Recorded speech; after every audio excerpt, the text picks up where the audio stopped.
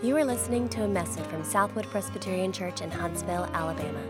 Our passion is to experience and express grace. Join us.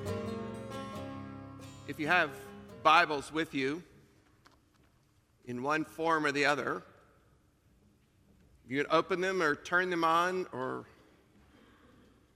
scroll to Luke 22. This morning we're going to be looking at verses 63 through 71.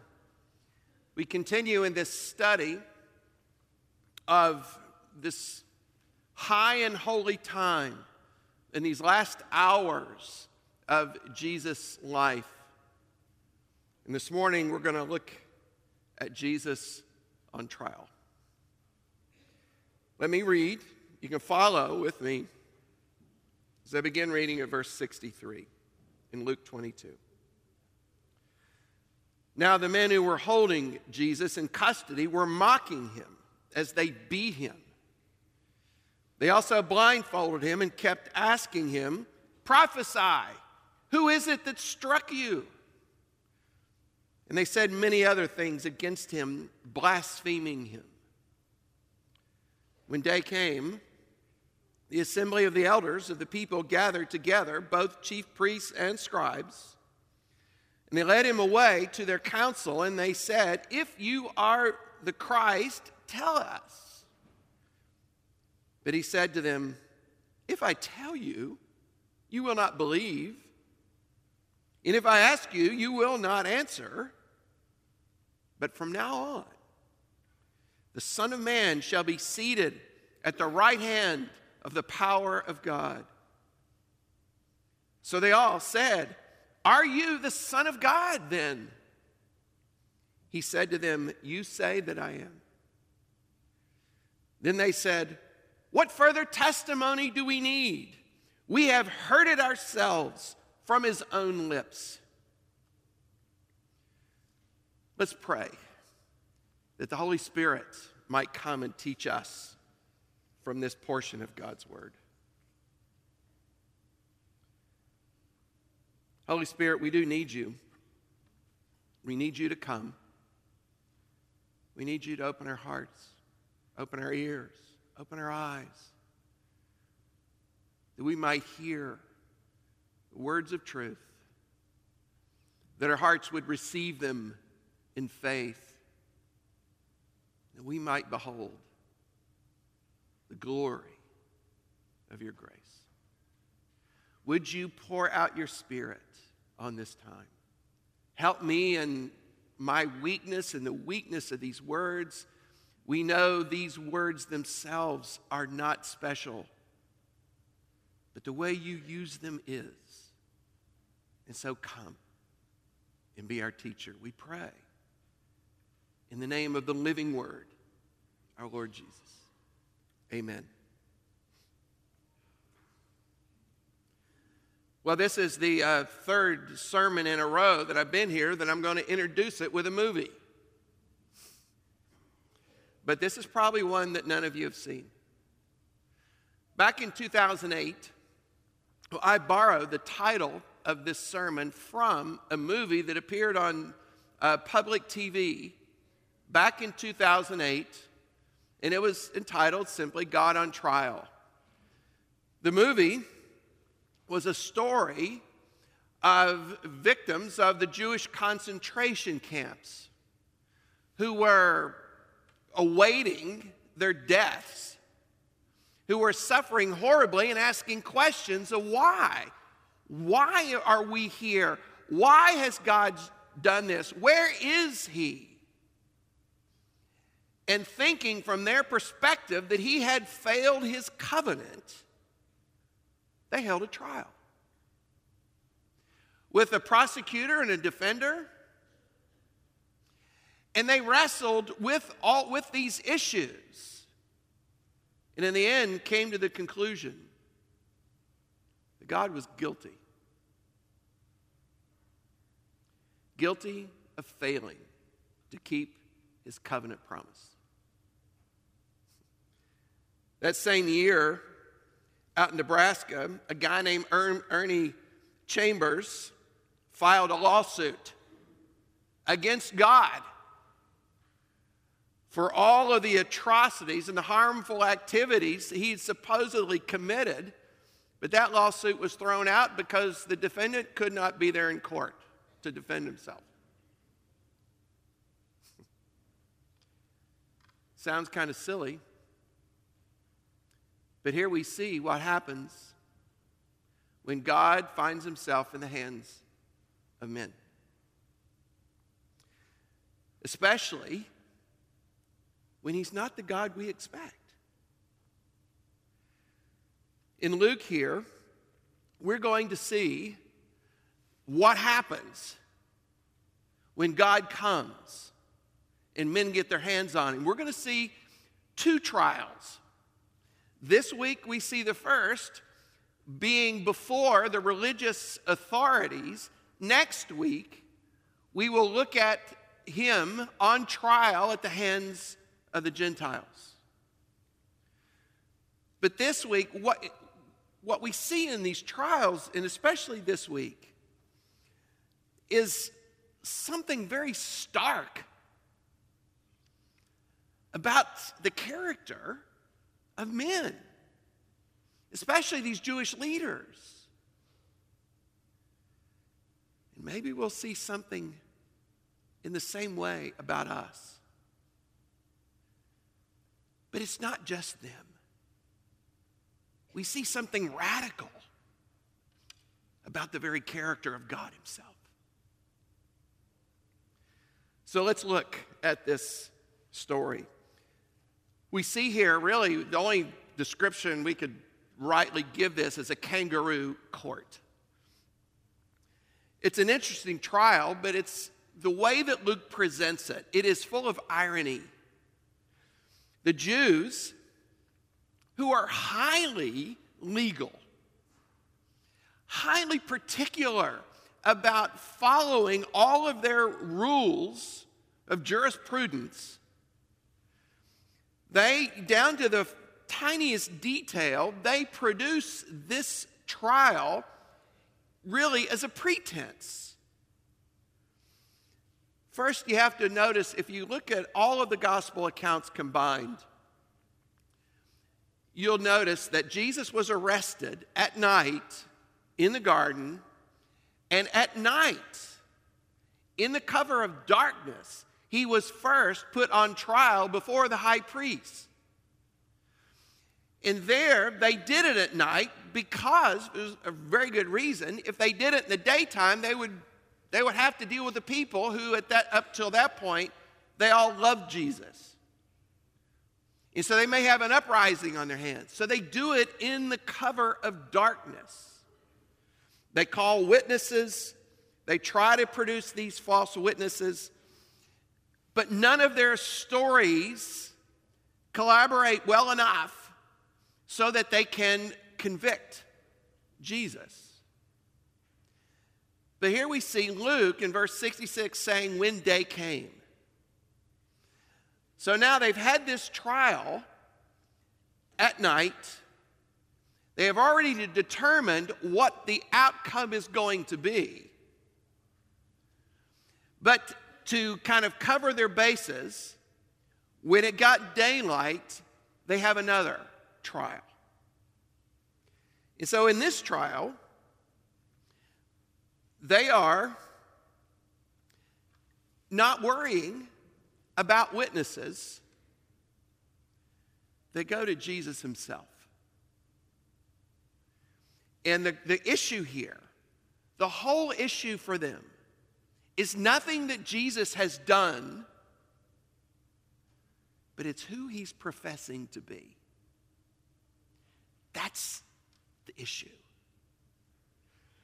And so, note, and as we go through Luke here, there's a progression.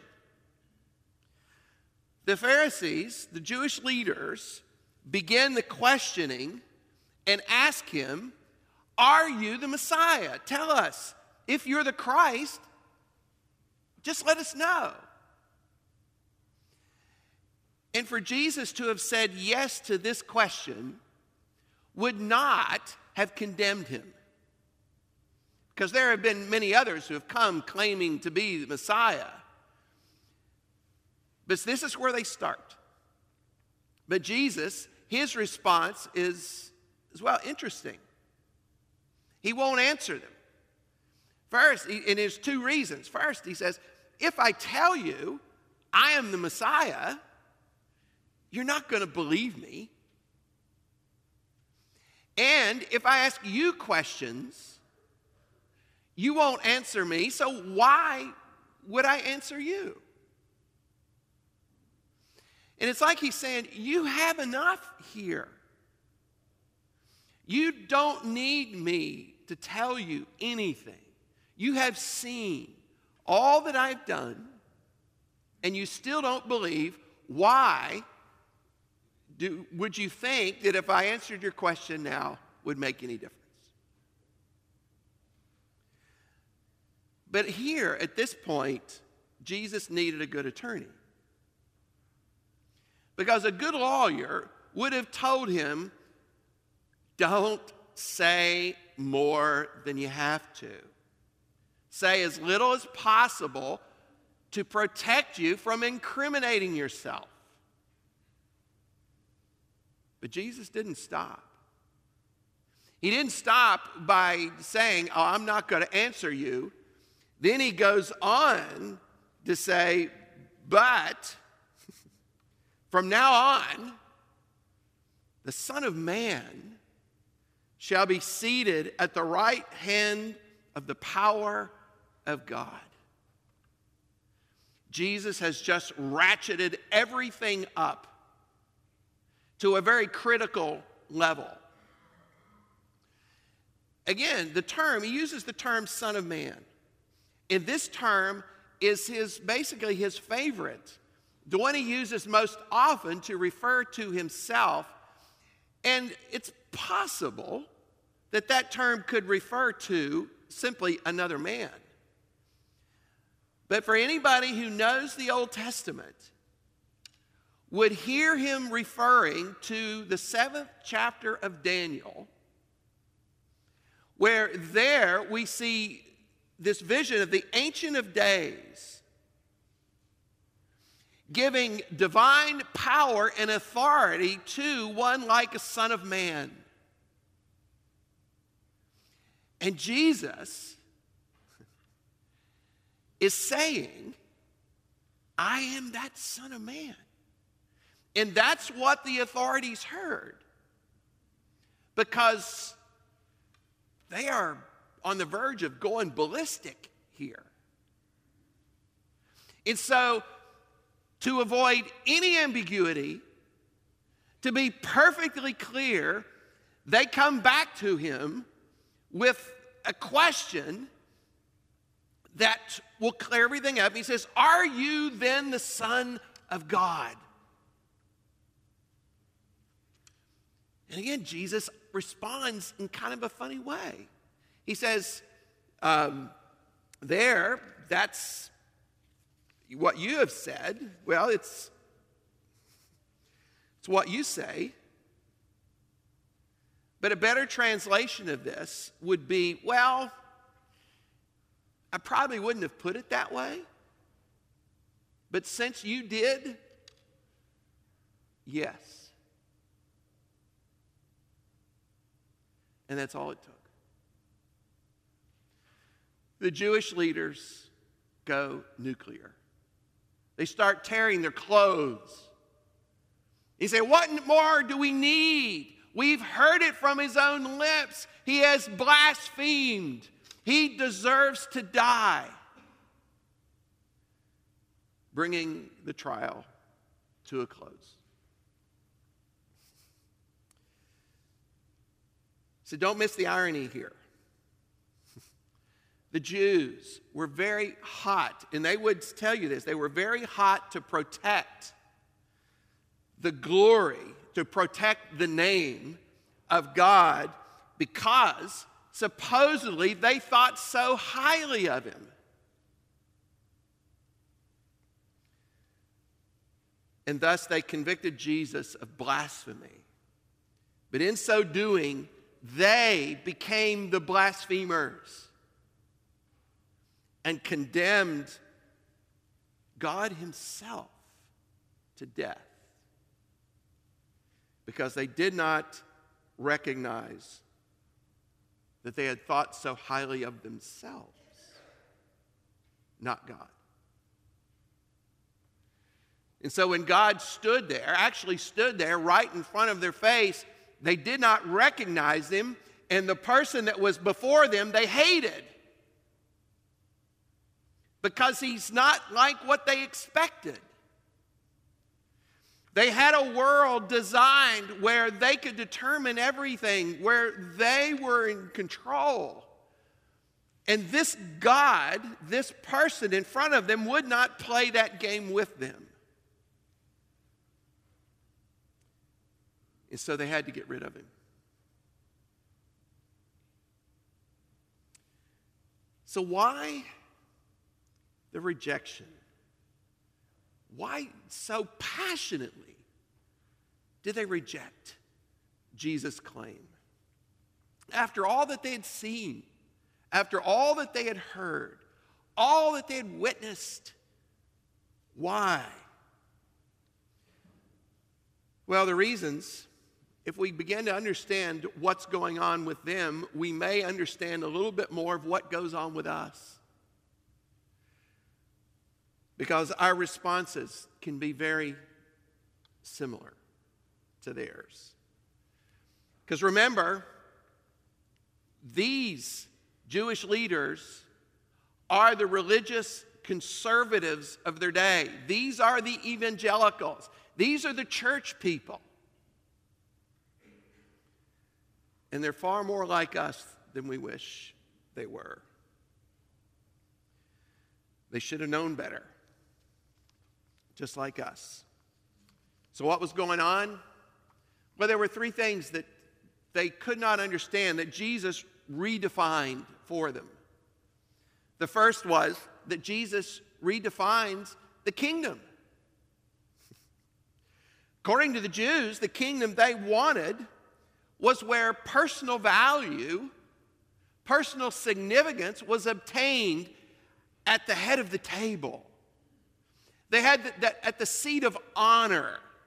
That's what gave them value. That's what made them important. Their kingdom was one of wealth and prestige. They loved the greetings of people on the street. They loved the respect that they got.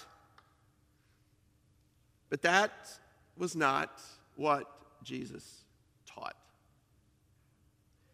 Jesus came and taught that the favored place in the kingdom was not at the head of the table,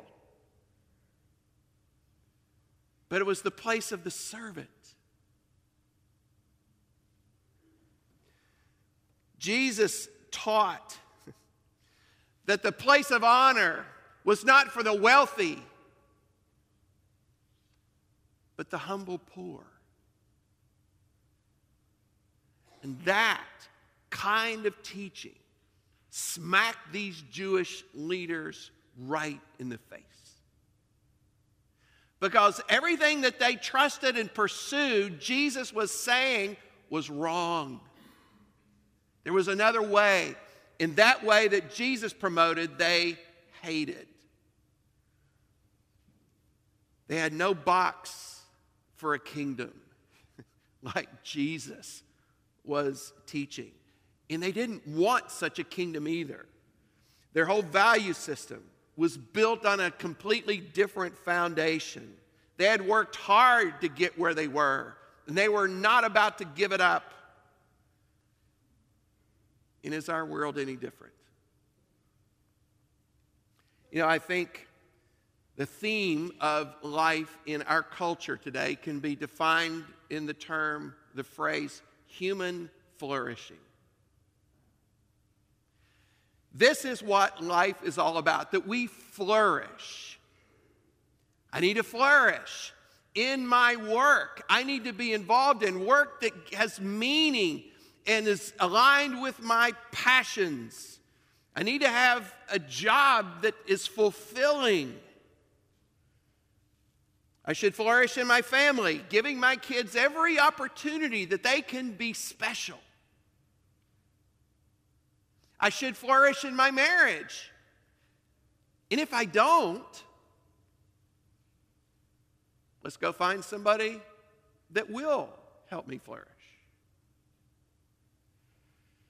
I need to flourish in my health, avoiding anything and everything that might shorten life or decrease its quality. I need to flourish emotionally, which means anybody that brings bad vibes into my emotional space need to be kept at a distance. Life is about flourishing. The question is, who defines what flourishing is? You know, when Jesus says the least is the greatest, that it is better to serve than be served, that I must turn the other cheek when insulted or abused, or that I should expect tribulation in life, and that tribulation is actually a good thing. What do we do with that? What kind of a kingdom is that? Is that what I want? I have a right to flourish, and that doesn't sound like flourishing to me. You know, I thought my life at this age would be different than it is today. I thought by this time I'd get all my kids out of the house and I would have just my wife, and we would enjoy time together. We would enjoy going out to dinner with friends. We would enjoy getting on our bikes and riding down the Greenway. We would enjoy hopping in the car and going visit all the grandkids and all those places whenever we wanted. It's not the way life turned out. We are now in the service of a dear little 92-year-old woman who's lost her mind, and she's helpless. And it requires some very undignified care.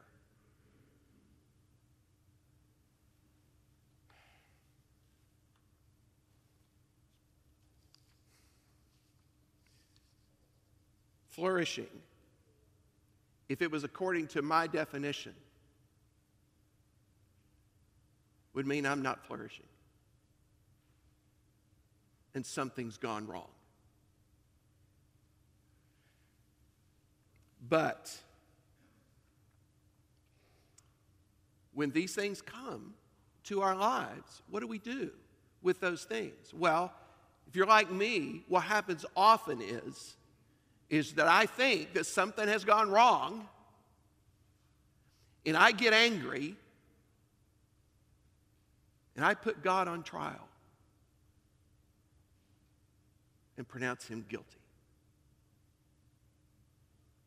Because he did not produce what I expected. So where do you find yourself? What has God brought into your life? Is it a place you did not plan for? Is it a place you didn't desire to be? See, his kingdom cuts directly across the bow of our definition of human flourishing. And he paints a different picture of a kingdom that he comes to bring. Are you okay with humility? Are you okay with being at the bottom? Are you okay with serving in a way where nobody sees and nobody cares? Where there's no significance? Is that the kind of kingdom you want? Is that the kind of king you want?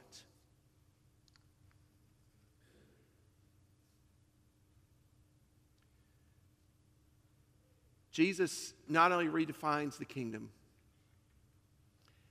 he redefines for us what righteousness is. You know, because of their view of the kingdom, the Jewish leaders, their concept of what righteousness is was also highly distorted. They thought that they would be good if they kept their religious practices, if they did all the right things, if they did their sacrifices, if they washed their hands at the proper times, if they did not work on Sundays, if they kept away from the goyim or the Gentiles. They were good because they do all of this outward stuff that unfortunately had no power or ability to cleanse them on the inside. Instead, what that outward goodness did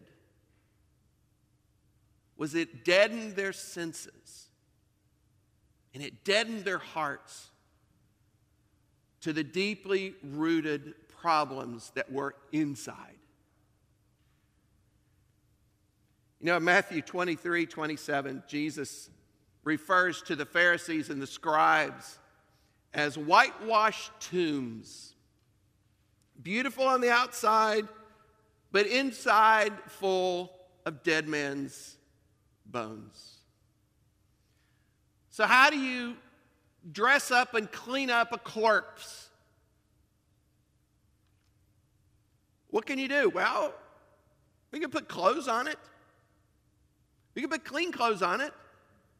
Do its hair. Maybe a little makeup.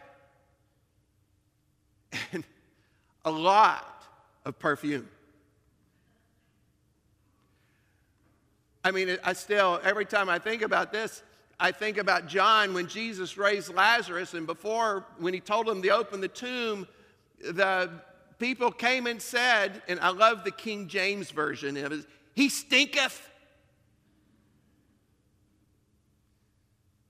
You can always tell dead because it smells dead. And no amount of perfume, no amount of clean clothes, no amount of deodorant can make dead smell anything other than dead. That corpse, regardless of what we do to it, is still dead. You know, my life is basically clean. It's moral. I mean, it has to be. I'm a pastor, right? I don't do drugs. Well, I don't do illegal drugs. At my age, I have to do drugs more and more just to stay alive and keep moving. But I'm faithful to my wife. I give money to the church. Hey, I've even been a foreign missionary. Can you top that?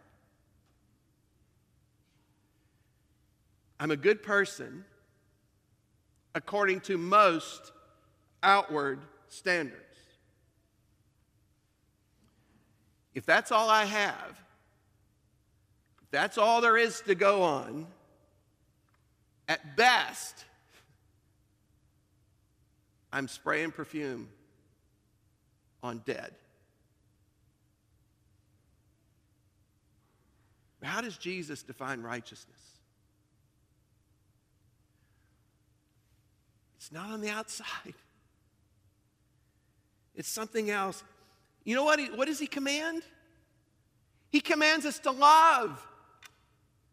That's a disposition of the heart. And it's hard to love even those that we find friends, but he pushes the bar up farther and says, you got to love your enemies. And to love enemies doesn't just mean that we tolerate them, that we might smile and greet them when we see them. It means that we find our joy in their joy. It means that we work for their flourishing. We love them. So as you sit here and worship, who do you despise? Who have you not forgiven? Who do you avoid when you see them coming down the hall?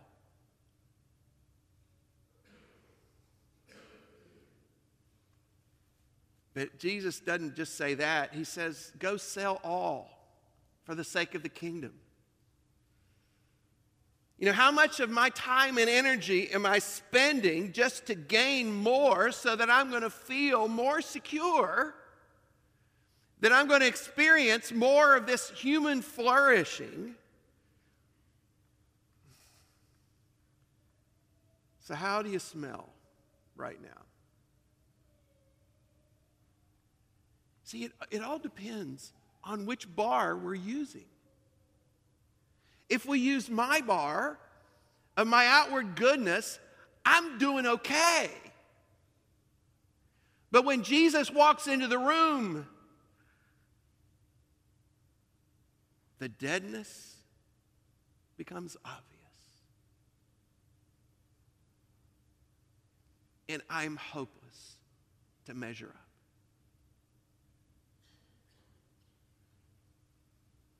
As Tim Keller puts it, when he comes, you know, we might hate him or we might love him, but nobody is ever left ambivalent to Jesus. Because he brings the light into the darkness. And we often, like roaches, have two choices. We either stay in the dark and hide, or we've got to turn off the light. The Jewish leaders decided to turn off the light to get rid of Jesus. But there's a third thing here that Jesus redefines, and that is loving kindness. He comes and redefines God's covenant love. You know, the picture we have here, the way that the Jews all saw God, and this is where, they had part of the story correct. But from their stories, they saw God as someone so holy and glorious, dwelling in glory, that he was totally unapproachable. When Moses approached him, and Moses saw him from behind, his face glowed, and that glow was so brilliant that the Jews had to have Moses cover it up, we can't stand this. And so the tabernacle as well, though it was designed to be that representation of God's presence in their midst, it was still designed to keep them away. Because there was level after level where in even the holiest of holies, only the high priest could go in there one time a year. And when people went in there and worshiped wrongly or in some careless manners, they came out crispy. And so the Jews, these Jewish leaders, with this kind of an idea of who God was, how could they think of anything other than God, his reality was terrifying? And there's no way they could believe that he stood right in their midst. They thought it best that he would send the Messiah, another person, another messenger, who would come and make things right. They did not believe and could not see that their sin problem was something so bad. Another person was not enough. It took God himself. And he came.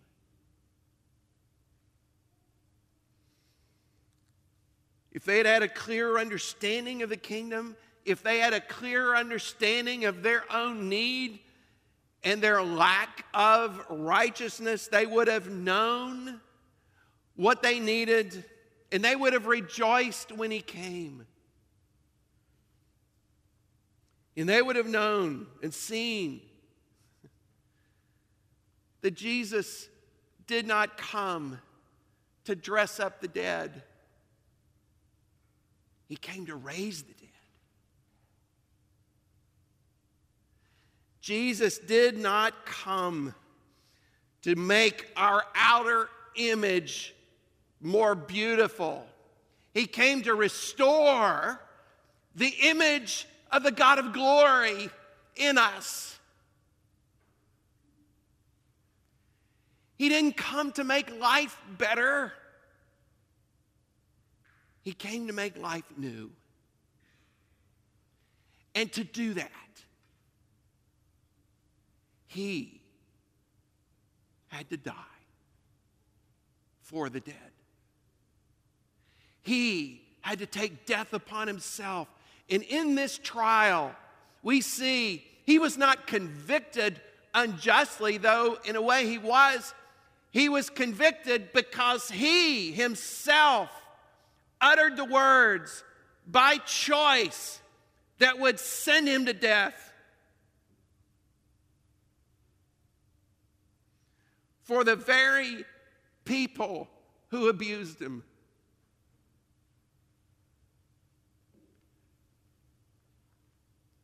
The Jewish leaders could not fathom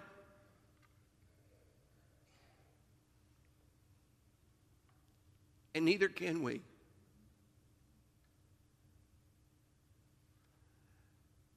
That God himself had to come because we were that bad. But also that he was glad to come because of the greatness of his loving kindness. He didn't forget the covenant.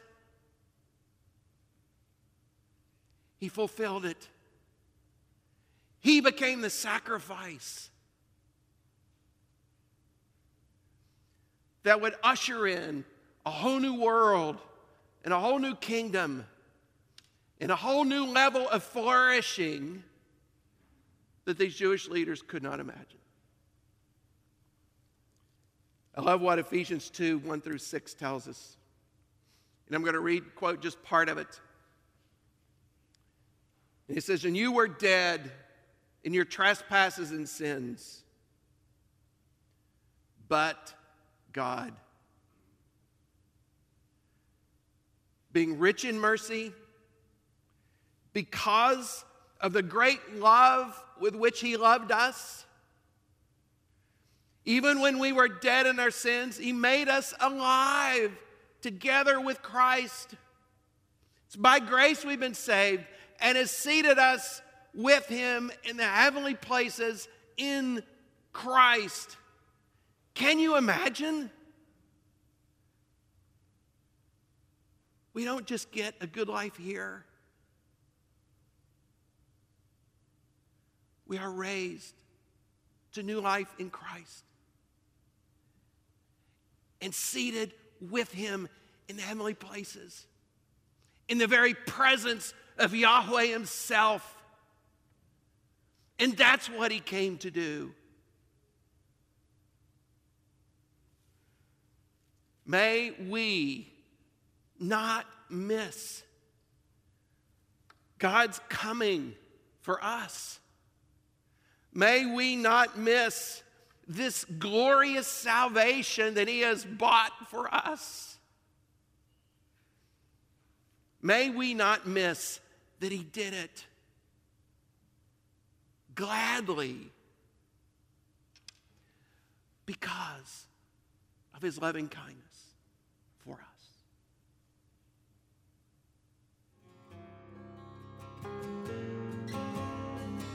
For more information, visit us online at southwood.org.